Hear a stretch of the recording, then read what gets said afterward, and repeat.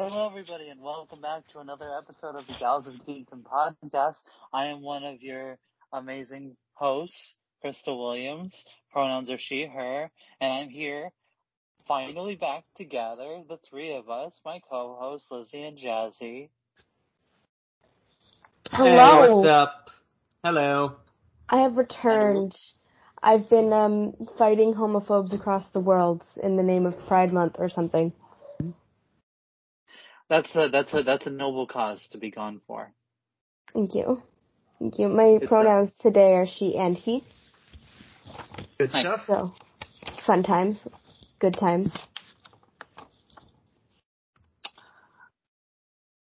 Jazzy, you're always she, they, right? Correct. I moved so that I have the most difficult possible configuration of communicating about. So much fun. Do we have like 3 stages of the gender bendy-ish? Like, I'm always consistently she, her. Very binary. Then we got Jazzy here with the they. Just a slight curveball. And then Lizzie, you're all over the fucking place. And I Yeah. love it. I like to make people confused. So if you're a Pokemon, your move would be confusion, right? A customer at work the other day accidentally called me sir. Mm-hmm. And it was it was such a vibe. And then he apologized when he looked at me closer, and I was like, no. Don't do that. You got a little bit of gender euphoria from that? Just a little. It was nice. My girlfriend, who is also she identifies as a demigirl, and she uses she and they. We like to describe things as being gender. Very gender. Very gender. So, I had to import a fucking movie recently, so that was a fun experience. What'd you do? So basically, I was curious. So we had done that Studio Ghibli marathon the last month, and I was curious to look at the UK dub of the movie Arrietty, because that was one of the I think that's the only Ghibli film where it has a different dub depending on where you are. In North America, there's the dub done by Disney starring what's the name of the... Hold on, let me pull it up. I don't know my fucking names. Arrietty film. Who's in this fucking movie again? Bridget Medler and David Henry who are in the US dub done by Disney. But there was another dub done sometime before then for the UK, which stars Saoirse Ronan and Tom Holland. So I was very curious to check that out, because there was a lot of bits in Disney's dub where I found it questionably handled, in terms of direction and writing. And so it took a while to get, but I managed to get my hands on a DVD, a Region 2 DVD with the UK dub of Arrietty. So, and I have a working program on my computer that can run it. So I'll be watching it tonight to see what the deal is, because I've heard people say in terms of the dubs for these movies, the UK one was far superior and much more loyal to the original Japanese version. That's pretty interesting.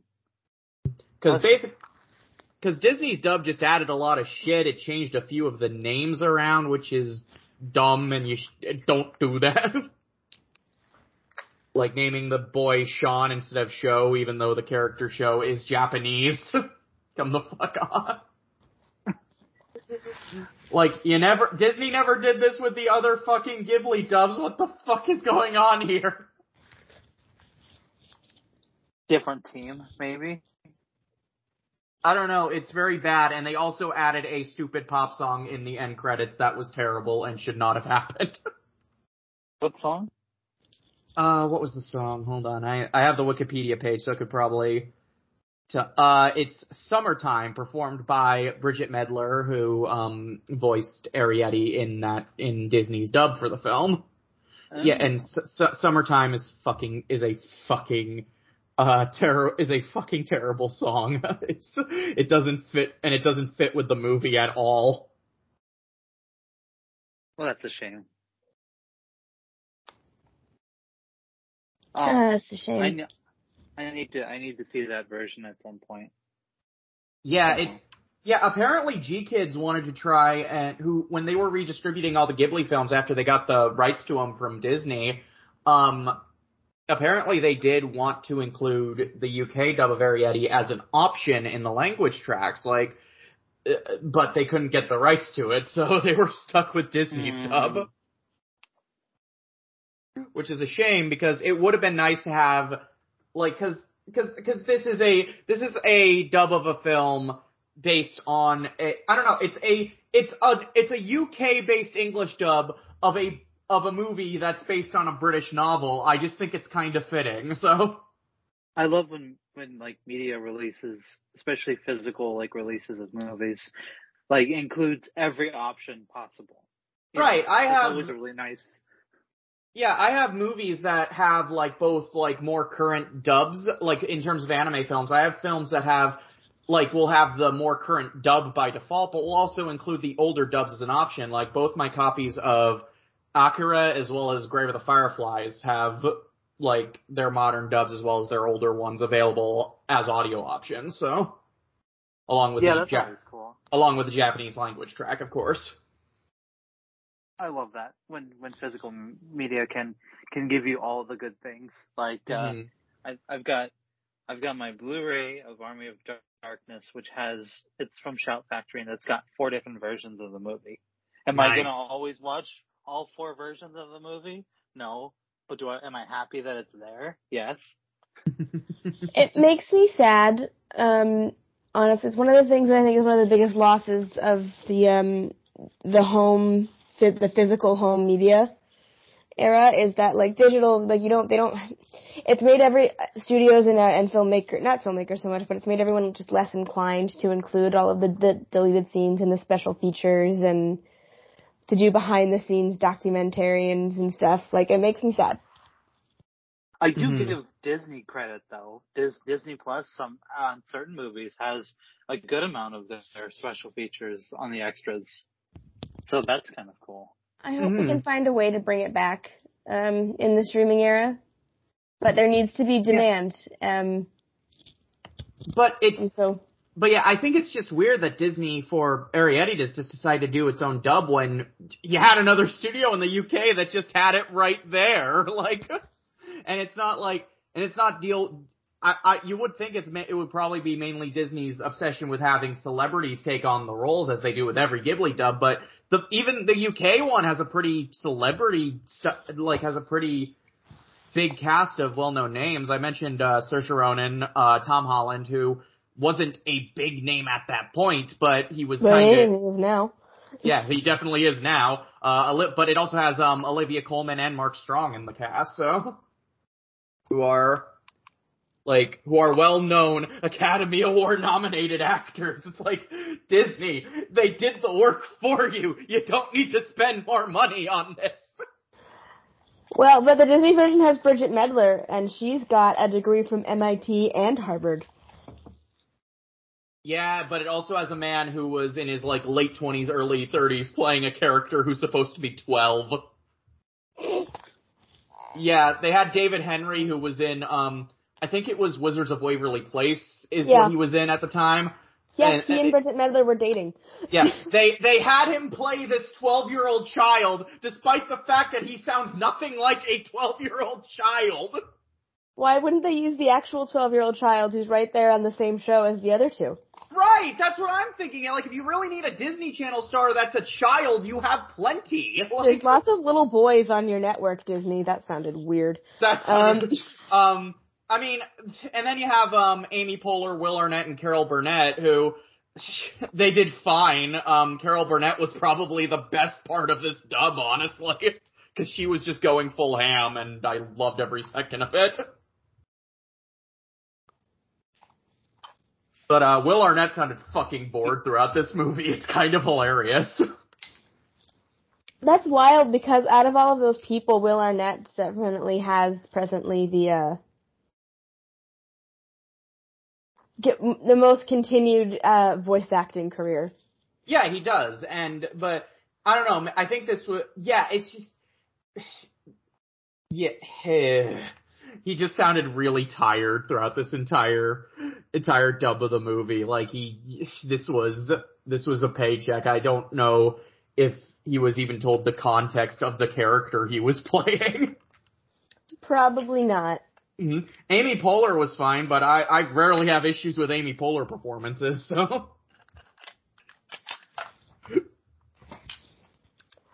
And like I said, Carol Burnett was just amazing in every scene she was in, because for one of the most harmless antagonists in any Ghibli film, she just indulged in being the worst, and I loved it.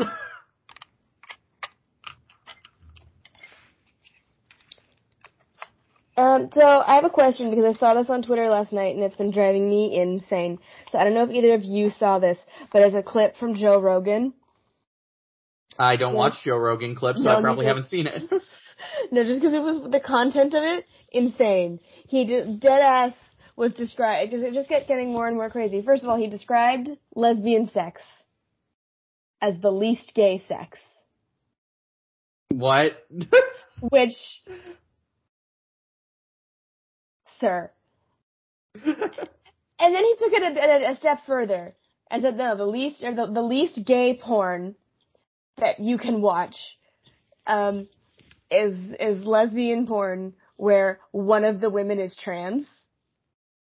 And I was like, that's gayer. You understand that that's gayer, right? I feel like you're literally describing like the gayest sex imaginable right now. Yeah, this is like extremely fucking gay, Joe. What the fuck are you talking about? This is when what was wild about it to me is I listened to that, and that was the moment I think something clicked in me about cis straight men and the degree to which they simply do not perceive women or sapphic sexuality as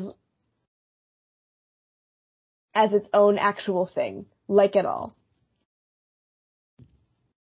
We're not people. We're not gay. We're there for like it's straight because you are presuming that everything that is done is to the gaze of what is relevant to men and cis men. Jesus. Genuinely, I was so shook. I was sitting there, I had to call my girlfriend and be like, I need to tell you about the stupidest thing I've ever heard in my life. I just heard this. I'm going insane. What the fuck? Very often, he says the stupidest shit you'll ever hear. So, there's a very good chance you're going to run into it, and that sounds incredibly stupid.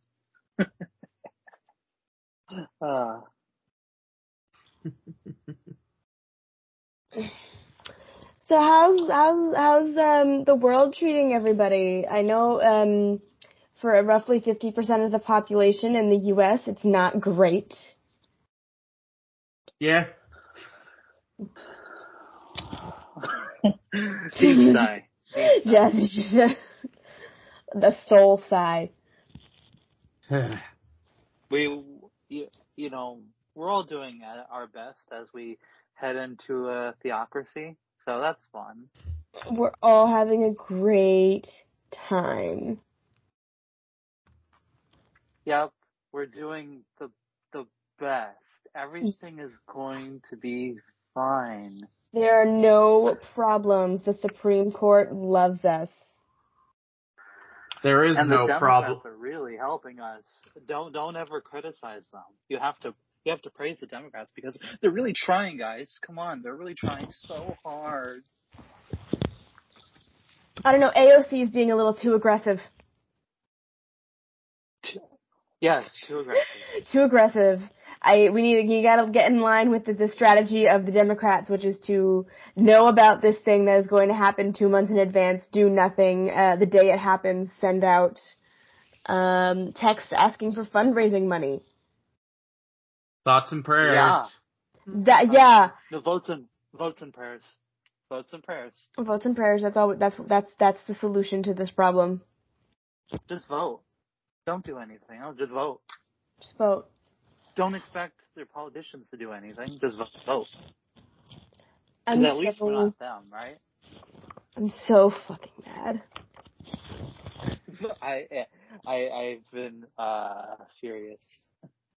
The best part is when you're on Twitter and then cis white liberal men tell you how you're privileged because you live in a blue state and you're mad at the Democrats.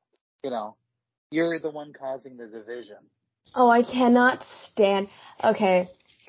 Both from the stop being, like any perspective, there's two different angles, right, to the stop being worried if you live in a blue state shit. And both of them make me angry. For one thing, I'm not comforted by the fact that, like, only other women are going to die from ectopic pregnancies. Only other trans people are going to, have their likelihood of self-harm and suicide risk get massively increased by the dysphoria brought on by pregnancy. Only other people. Like, these things are only going to happen to other people. Like, that doesn't comfort me. I hate to say. That doesn't make me feel better. Sorry. It's okay that you're not a 12-year-old girl in a red state, so you're fine. I'm like, oh no, so I'm just supposed to be okay with the fact that it's other little 12-year-old babies who are gonna be assaulted and then have to give birth. Fuck you. Like, that doesn't make me feel better. And additionally, from the other angle of it, like, oh, you're fine, don't worry, like, the privileged notion, as if California is not at risk of a Republican governor after an apathetic enough voting period. Like, shut up. Jeez. And this is the thing that pisses me off. In my lifetime, I remember, like, I understand that Obergefell v. Hodges is not overturned yet. I have zero confidence that it's gonna hold. And in my lifetime, I watched Prop 8 be proposed and passed, and it take 7 years for it to get overturned. I remember it clearly. I wasn't a baby. I was 9 when that happened. I remember it. I watched it happen. I watched adults in my life vote for it. So, like, I really, really, really don't need to hear whatever platitudes anybody has to say about how, oh, we're fine because we're in a blue state.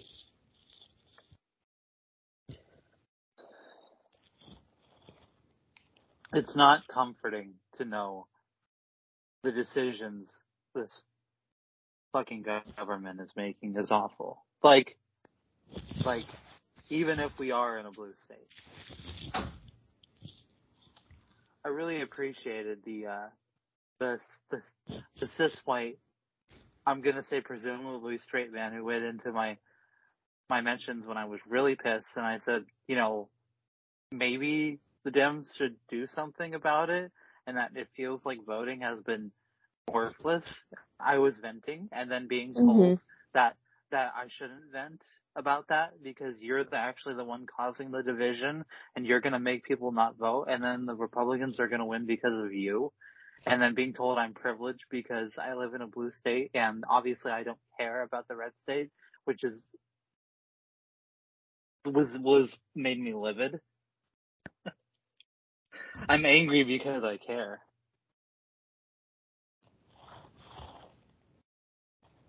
No, you're not allowed to care, Crystal. No, I'm allowed to care, but I'm not allowed to be angry at the people who are supposed to, or at least pretend that they want to help us. The people who are supposed to, who are theoretically, I don't know. The thing I saw that I think I agree with the most was this one tweet thread that said, it's not that I believe Nancy Pelosi is secretly evil and doesn't want, you know, gay marriage and health care and abortion rights for the country. She almost certainly does. It's just that she's, you know, cares more about the preciousness of the system of U.S. democracy. Like, and I think that's true. I think it's very true that the issue is that so many it's not that Democrats are they are hypocrites. It's not that Democrats are, like, secretly evil, that they secretly don't want the things that they say they want. I think they do. I just agree that they care so much more about the decorum and the institution of U.S. government and U.S. electoral politics, and that is obviously and capital and the principle of capitalism more so than they care about the people or getting the things that they want to the people. And I think that's correct, and I think that almost makes me angrier. I think some of them care. I think others don't care at all and just care about lining their pockets and keeping their power. So, that's just how I feel.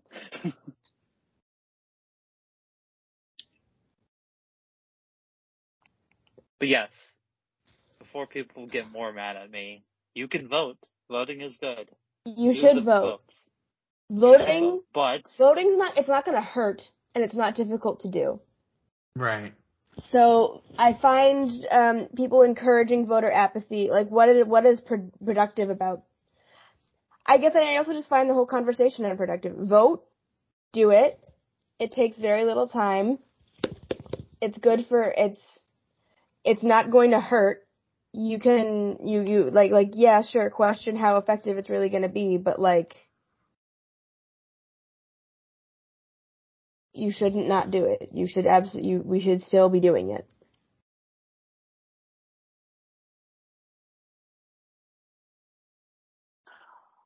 I would also recommend that you don't browbeat people who feel tired and fed up that their votes and time feels like nothing.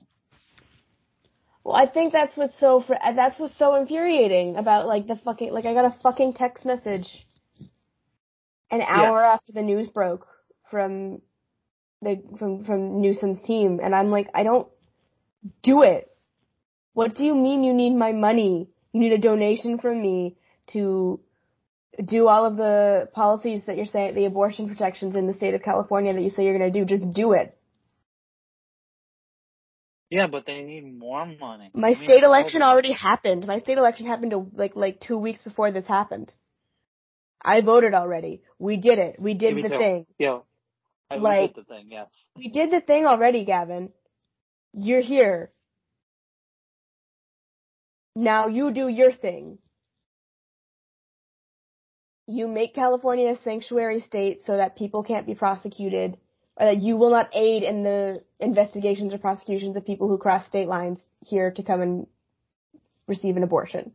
Do it. Propose the legislation and pass it.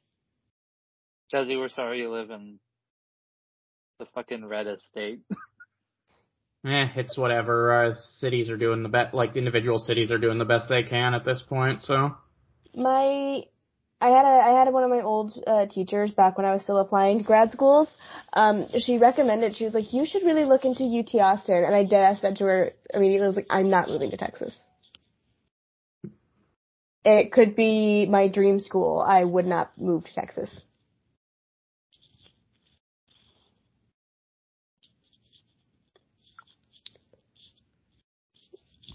And I'm really, really sorry that your home is doing this shit, Jazzy, because that's a horrible situation it's a horrible place of feelings to have. Mm-hmm.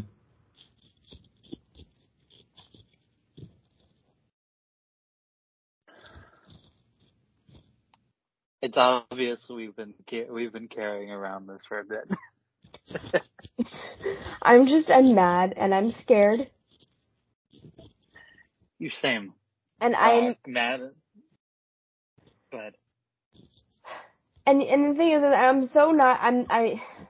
I'm not overwhelmingly scared for me, because I do live in a blue state, and on top of that, I'm a dual citizen. I can move to Canada at the drop of a hat. I can move to Canada tomorrow. I got a passport. I can just go and stay, and they can't kick me out. But like, to what I said earlier, so I'm fine. What about everybody else that I love and care about? Like, that doesn't... I'm scared that I'm not going to know how to help people when this just inevitably gets worse, and I don't know really what more I can do.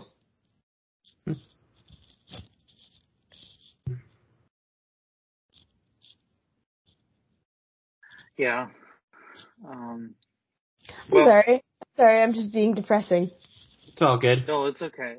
It's good to vent about these things, and I think it's good that we have these moments in our fun little podcast to acknowledge the realities of the world. I think advocating like we do helps. Spreading awareness helps. Talking about it helps. It may not always feel like that, but I think I have hope that we can make things better, but we just have to continue doing the work and helping each other.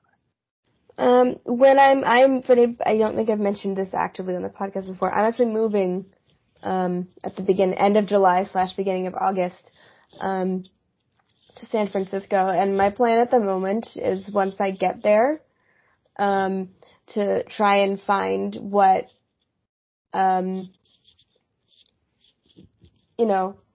organizations I can, make myself a part of to help. Specifically in regards to, I think the thing I would care about the most is something in aiding women to get across, something in aiding the procuring of abortions and healthcare for and pregnancy prevention. I don't know. I want to find something I can do to help. So if anybody in the Bay Area knows of a good and reputable organization that needs volunteers that I can look into, I would love for you to tell me about it.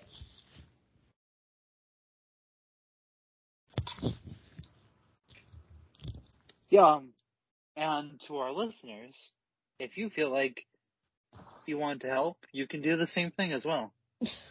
Find local groups and communities. Do your part if that is feasible. Or there's always a revolution. We can always just march up. We can always just march up to the homes of the Supreme Court justices and really politely ask them to change their minds. Did you see that their information was leaked? Yeah, their info and their credit card is. I find the credit card one a lot funnier because at the end of the day, all of these people have a second house that they can go to. They've got underpaid interns opening their mail, but the credit card thing, that's funny. The credit card thing hurt them for a minute. That was like one day of damage we could do. I think I heard this, and I don't know if there's validity to it, but didn't they use one of the credit cards to buy a Hatsune Miku statue? Yes. I don't know if it's real, but I yes, also heard. Because every major event in modern history comes back to Hatsune Miku. I really hope it's real. Just like every actor's career can be traced to Kevin Bacon somehow, so too does every major historical event in the modern age get linked back to Hatsune Miku. I also this week in vaguely lighter news, I went to see The Black Phone. Oh, nice! How was it? It was really good. It was great. Good shit. I'm a big fan of the way Scott Derrickson. I don't want to say he shot it like a movie from the 70s, but he really committed to the aesthetic of the 70s without it. Let me put words and language and words. A lot of the time, I find with period films, like just to use an example, and I honestly didn't really I didn't hate this movie nearly as much as the rest of the internet did, but I actually kind of liked it. Was Bohemian Rhapsody. Sure, you put everybody in 70s hair and costumes, but nothing about this movie visually feels or looks like the 70s. God, you're reminding me of disappointment. Lizzie, why you do this to me? And just to draw a parallel, and Scott Derrickson with this movie did a really great job of me sitting here. I'm like, no, it looks like it's 1978. It absolutely does. It looks like it, and it feels like it. the color grading and the energy and the direction makes me feel like I am in the 70s, which is a thing. Just a lot of movies set in the 70s make themselves too clean and shiny. Right. And I'm like, no. Everything should be like dusty brown wood paneling.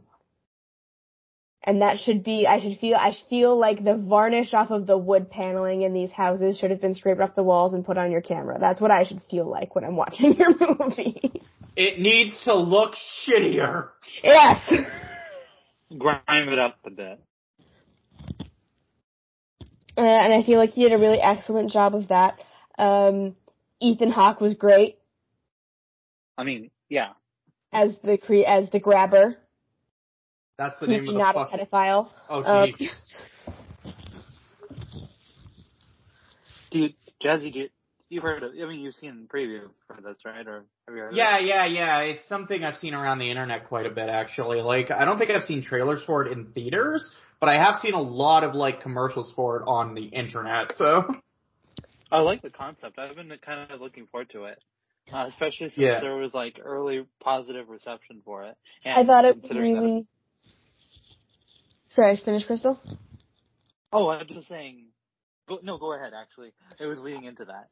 It was great. It was really, really good. I was also a big fan, like, because the base, anybody who hasn't seen the advertising for this movie, I should actually specify, the base conceit of this movie is set in 1978, and there's this guy called the Grabber who, has been kidnapping a series of, like, adolescent boys, generally between the ages of, like, 12 and 17, and they disappear.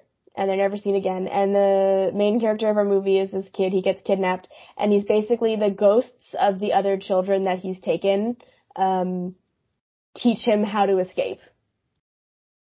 And they communicate via this disconnected old rotary phone attached to the wall in the basement that the kid's being kept in. And it's really good. This concept is utilized so well. I said this on Twitter, but something I actually really, really love is that the supernatural elements of this movie, they're just there. They don't try and do any sort of explanation, right? No. And I appreciate that so much, because I'm so sick of movies thinking that I need a 20-minute lore lesson for you to incorporate supernatural elements into your movie. I really, really don't. And I didn't need it, like, and I appreciated it so much, because it's not the point. How or why there are ghosts, and why only he can hear them when the other kids couldn't. Like, I don't need to know that. These are the spirits of the kids who were hurt before. This kid has, like, is psychic and can hear them. And that's it. And then we get to have this sort of metaphorical coming of age story about this kid learning to be resourceful and strong, and how to fight, and how to stand up for himself, and how to protect him. Like, we get this good, really solid, character development story, like, very character-based story, vis-a-vis the, supernatural storytelling elements, and you don't need to explain this to me. I know what a ghost is. I'm good. Wait, what the fuck is a ghost? I do have a question for you. What do you think of Sinister?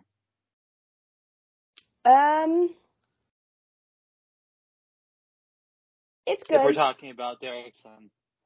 It's good. It's not my favorite. That particular era of horror movies, I said that I love this movie, especially because of how it did ghosts. Ghost movies are actually, and hauntings is not, like, the highest on my list of, favorite types of horror. Not to say that I don't love a lot of them, but, so I never really, like, got super into the first one's really good. The first one I like a lot, but I never really got super into the broader franchise around Sinister, or the other one, what was it called? The other big, like, ghost. Insidious, yeah, thank you. I mix them up all the time, because those names are similar in my head. And they were coming out at the same time. So when I was a kid, I'd see the posters at the same time, and I just, like, I get those titles mixed up so much. I just asked, since, like, I feel like Sinister has, like, an incredible, like, there's some incredible sequences of, like, genuinely terrifying filmmaking in that movie. And I agree. I enjoy it, but I also think the movie kind of drops the ball in the last act. That's the thing. I agree too. I think Derrickson's here's the thing. I think Scott Derrickson is a phenomenal horror director.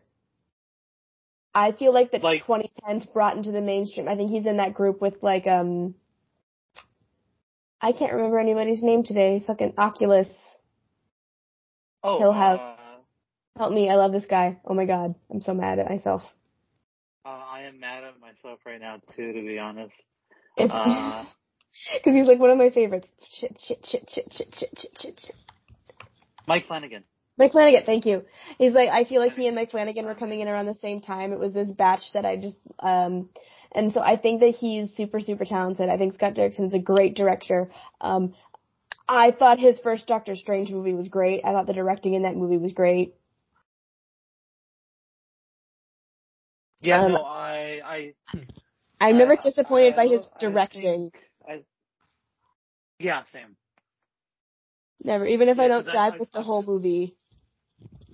I feel like Sinister, if it landed, we'd still be really, really talking about it.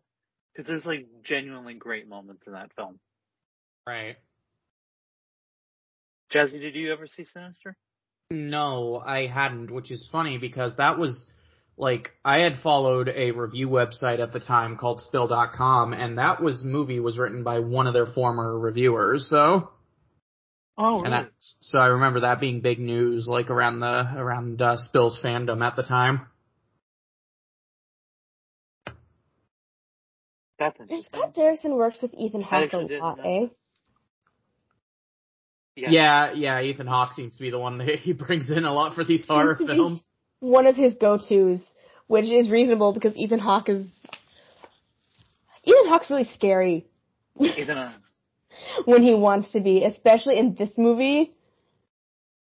Because the whole thing in this movie is that we don't see his face. He's wearing a mask the whole time, and the mask. So this is one of the creepy things I liked about the movie. The mask changes to reflect things that are happening. But Ethan Hawke gives this absolutely fantastic performance without us ever seeing his face, and that's a challenge. Mm-hmm. That's a challenge to make me genuinely so terrified of this person. And I appreciate Ethan Hawke's willingness to do that, because it would have been really, and also the movies, because Ethan Hawke is not cheap. It would have been really easy to just get a no-name actor to do this part, because we can't see their face. And so he committed, and I think that was great. He did really, really good. He was really scary in this movie. Scott probably just really likes working with him. Probably, yeah. Yeah. And I would also love to highlight the child actors in this movie were great. They did a great job. The kids, because the main character, is this kid. He's probably, the actor I would guess is probably 15 or 17, somewhere in that range, but I think the character is supposed to be 13 or 14. The kid, he did great. He had great facial expressions, really great emotion. He did a good job of just being this really kind but tough kid who needed to learn how to stand up for himself. It's really, really good. I compared the plot to Coraline, and my girlfriend looked at me like I was crazy, and I was like, no! It's the same story! Oh. I can see the connection. It's the same plot as Coraline! So it was really, really good. I recommend going to see it. Yeah, I've been meaning to. That's on my list for sure. But also, speaking of things I watched recently, I finally started watching Twin Peaks, and Crystal is very excited. Yes, I love Twin Peaks. I'm a big fan. I'm happy when people watch Twin Peaks. Over the last month or so, I've been watching Star Wars: The Clone Wars. I swear to God, if you're watching this... You've been immersing yourself in Star Wars. Is it your first time watching it? I watched a bit of Season 1 back when it first aired when I was a teenager, but I kind of stopped. This is my first time. I am at a point where I am in the series. It's all completely new territory for me. There's some stuff I'm familiar with thanks to the internet. That, like, I know about some major events that happen in the series, but there's a lot of them where I'm completely blind going into this, so it's been an experience. If you're watching the series chronologically, you are jumping. I swear to God, it's the one thing I kind of hate about this series. Is that? Yeah, I'm with you there. Like season 2 especially has had me jump because, like, if you're watching in chronological order, the first season 2 episode you watch is the first episode you watch, period. And then when you actually get to season 2 proper, you watch the first 3 episodes, and then you have to jump to fucking 17. I hate this shit. It's really weird.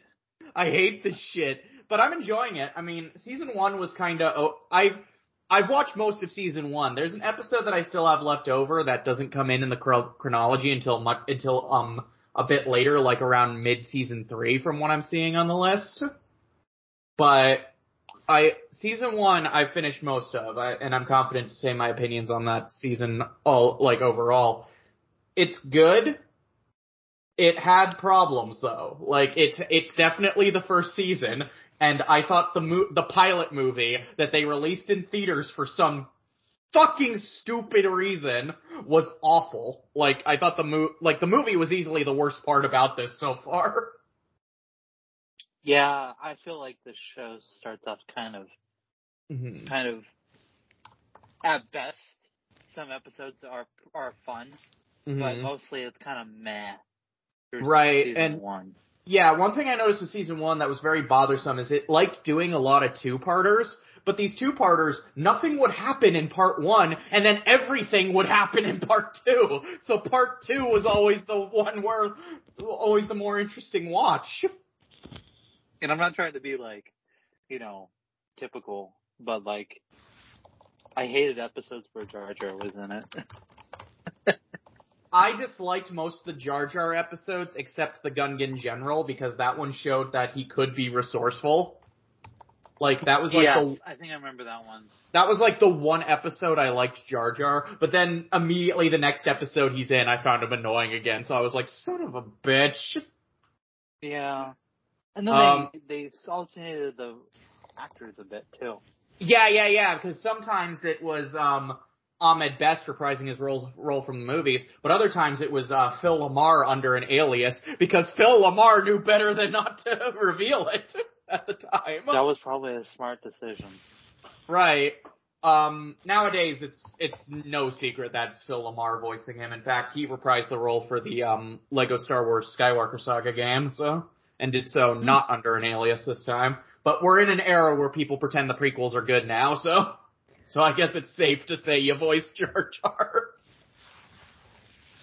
I mean, I think that there's a difference. Sorry, Crystal. No, go ahead.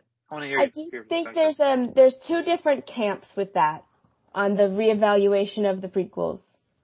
I think I agree with you. There are some people who are just being contrarian, and we do this and we get into this cycle where any movie, once for past 20 years since it came out, suddenly we have to reevaluate it as a masterpiece. So I agree. There's some people straight up just pretending that they're good, and it's like, no, they're not. And they're definitely, and we can all say what we want about the sequel trilogy. Those are still better movies. At least they are. You are. They are. And we don't come on, we can all not be silly. But I do think what's happening, I think also though at the same time that makes it easy to do that is, my generation of people who were kids, young kids when the prequels came out. And we're like, but we grew up with these, and these are part of our Star Wars. I did a little thread about this actually, which is that I'm happy that my introduction to Star Wars was through my dad. Because my dad loves the prequels, because my dad loves Star Wars, and the prequels were more Star Wars. Yeah, That's a very positive way of going through that. And I think same way with The Hobbit. My dad loves Lord of the Rings, so he was like, I love these Hobbit movies. It's more Lord of the Rings. My dad likes things, and he likes the things he likes, and he doesn't feel the need to think too much harder about that. Mm-hmm. Which leads to his politics being really funny when he then tells me that his favorite show growing up was Star Trek. I'm like, how? But I'm like, Dad, you realize that your favorite TV show is about a communist utopia? Are you aware? Oh, go ahead. Yeah, no, sorry. But I'm happy for that because it allowed this environment where like I have nothing but like positive memories of the prequels from when I was a kid. For the most part, and I talk about how Revenge of the Sith was the first Star Wars movie I saw in theaters, and I got scared, so he had to take me out during the lava fight scene. I got really, really scared. And so I associate, the prequels with a lot of positive memories from being a kid. I do too, because Phantom Menace was the first one I ever saw. Attack of the Clones was the first one I saw in theaters. And Revenge of the Sith is the first one I remember seeing in theaters. So there are good memories I have with the prequels. It's just I did an entire marathon of Star Wars shit recently, and I'll say right now, I do not like Phantom Menace or Attack of the Clones. It's not even me being in the general prequel hating camp. I just, with my general taste in movies in mind, I just think they're fucking terrible. So they're not good movies. Mm-hmm. Like, they're badly made, they're poorly directed, the dialogue that George Lucas wrote for the characters to say is bad and it's stilted, and he doesn't allow the actors to emote properly. He encourages a very apathetic type of performance. And he doesn't really know when that's good and when that's bad, so it just comes across everywhere, and that means that already poor lines gets poor delivery, and it's just bad. Mm-hmm. Also, his insistence on and the complete insistence on having pretty much no practical sets, right. I think is nothing but a detriment to those movies. Say what you will about the sequels, they at least put some effort into actually having practical effects. Like, I watched, the most recent one, the last film for that marathon, obviously, was Rise of Skywalker, and even though I didn't think it was a good movie, I liked a lot of the practical effects, and I liked the fact that when they were at the desert with the big alien festival, the aliens were all dudes in costumes. I thought that was fucking awesome, so. Yeah, I'm with both of you there. But, so before we move on to that little topic, I'll let you, sorry, Jessica, I don't mean to interrupt, but I just wanted to say that, like, you rewatched them and you still think they're terrible, and I rewatched them recently, and I think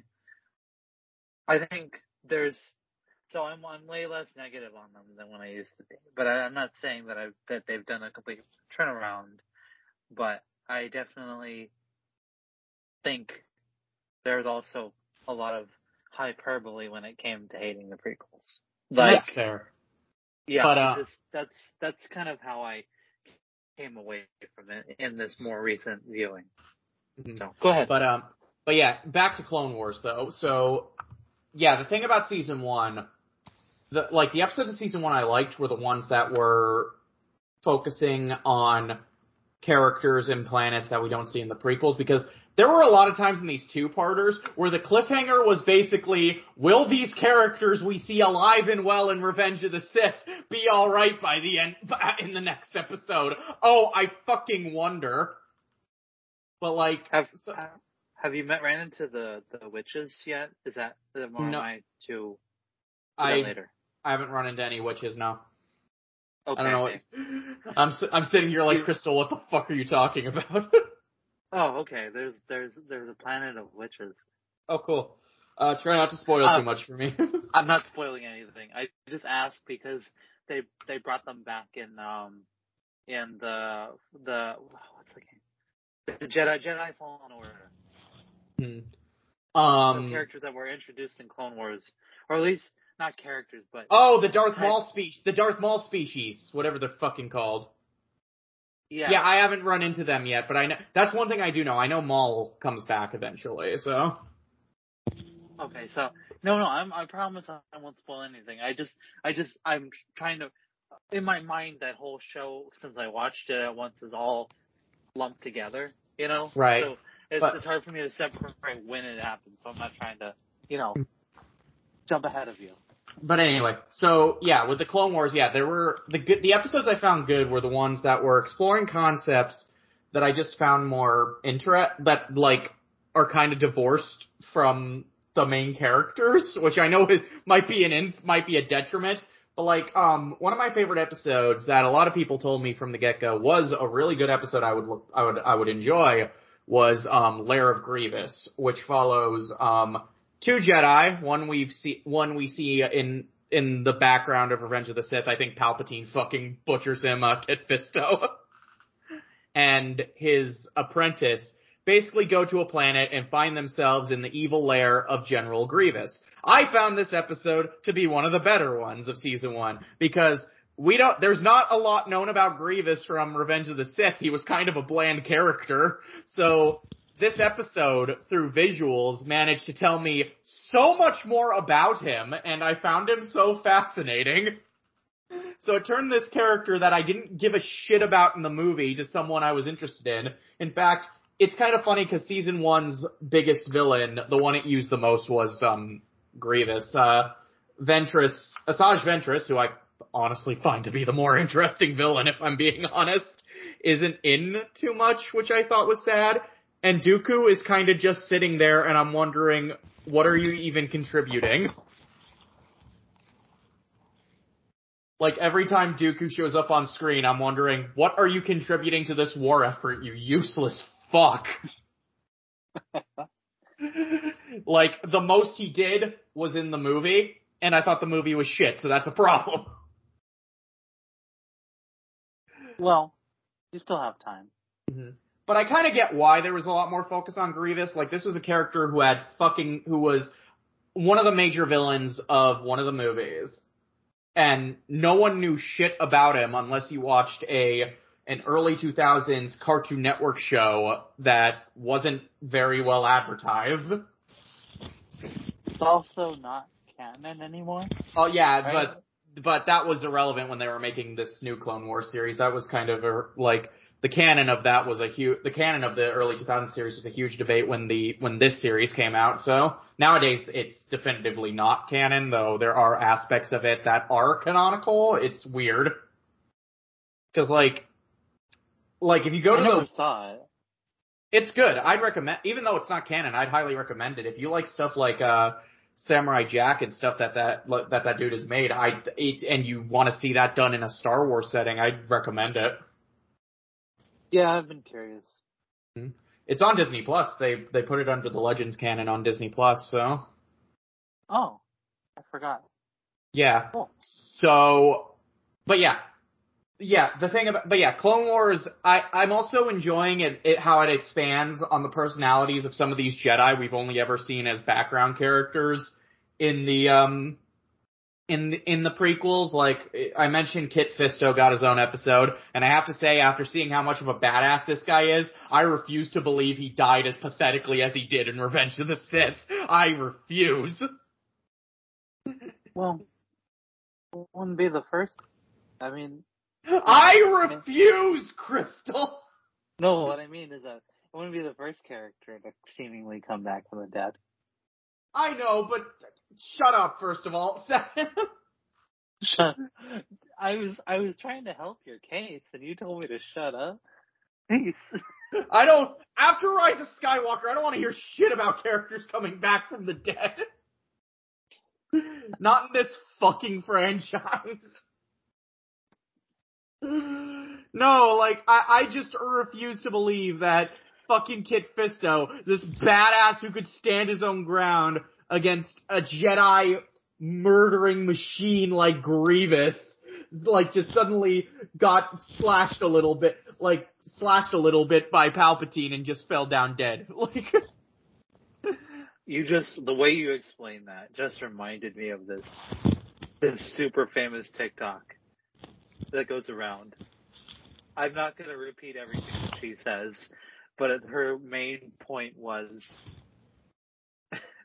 are you telling me that Padme Amidala wanted scrawny ass, baby ass Anakin Skywalker when Daddy One Kenobi was right there?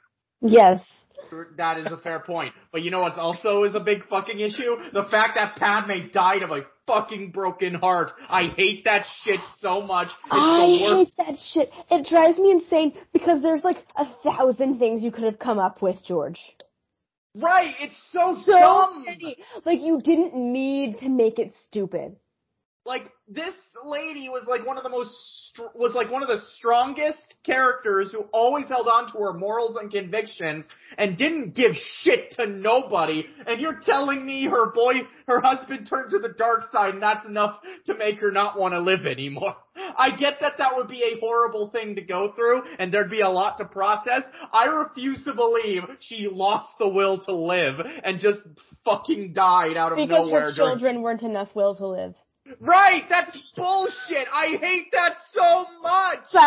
As if Padme would just give up and let herself die when she had 2 babies to watch. Bullshit. And people and I brought this up in the live tweet, and people tried defending that to me, saying, oh, there's a theory that Palpatine was using Plagueis magic to siphon Padme's life into Vader's, and it's like, yes, but that's a theory. George Lucas... That's a great theory if they said it in the movie.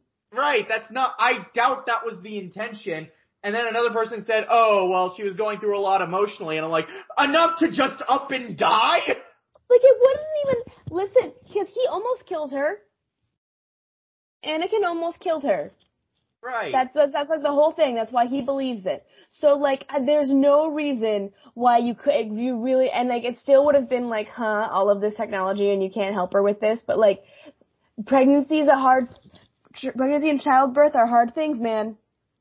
Mm-hmm. Yep. They're dangerous things. So, I don't know, I feel like if you just got suffocated and you're in a coma and then you need to give birth, it's not impossible to me that you die in that process between those 2 things. Like, it could have just been that. Yeah, that was that was the most... It doesn't have to be a broken heart. Like, why are you adding in this weird, like, will to live shit? Like, nothing, like, they had the robot explicitly say, nothing seems to be wrong with her. Just say something's wrong with her! Like, she was... She hit her head. She's got brain damage. So, like... I remember in the comic adaptation, not only did Anakin force choke her, but when he released her, he slammed her into the fucking ship. That, like, keep that! That could have fucking killed her! She broke her spine. Mm-hmm. She was choked. And couldn't she was survive. knocked out. Yeah. And couldn't survive childbirth. Like, it's that simple. It really, like, you didn't have to. I understand that would be fucking dark, but this is like the darkest fucking Star Wars movie, and you already had him choke her. Might as well go all the way. I know, like, you're either gonna have it that he was responsible for killing her, or you're not. Right, none of this will to live this shit. cop-out is... Like, I think it honestly that is takes something away from the tragedy a bit, to me. Yeah, to me, that's the worst moment in the prequels, and it comes from the one prequel I actually like, so... Because, yeah, I despite my bullshit toward the prequels, I actually like Revenge of the Sith. I think it's actually a solid movie, but... Yeah, never said it was perfect, I just said it was solid. It's the best prequel, and I don't think that's a controversial opinion. Right, like, nope. I think the opinion tends to be, it's the best prequel, but only marginally. Like, I've heard a lot of people say, yeah, it's the best, but only, like, by a margin. It's still a bad movie. And I can understand that. Personally, I actually thought it was pretty good, so, like, it had problems, but so do a lot of movies I consider pretty good. Like,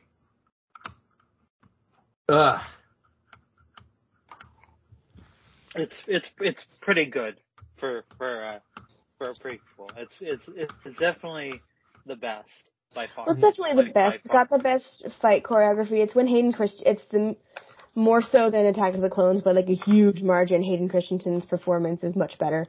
Yeah, I actually thought loving his performance in Kenobi. I haven't finished it. I need to watch the last episode still, but do it. He's great in Kenobi. Yes, he is. Yeah, his performance was a major highlight.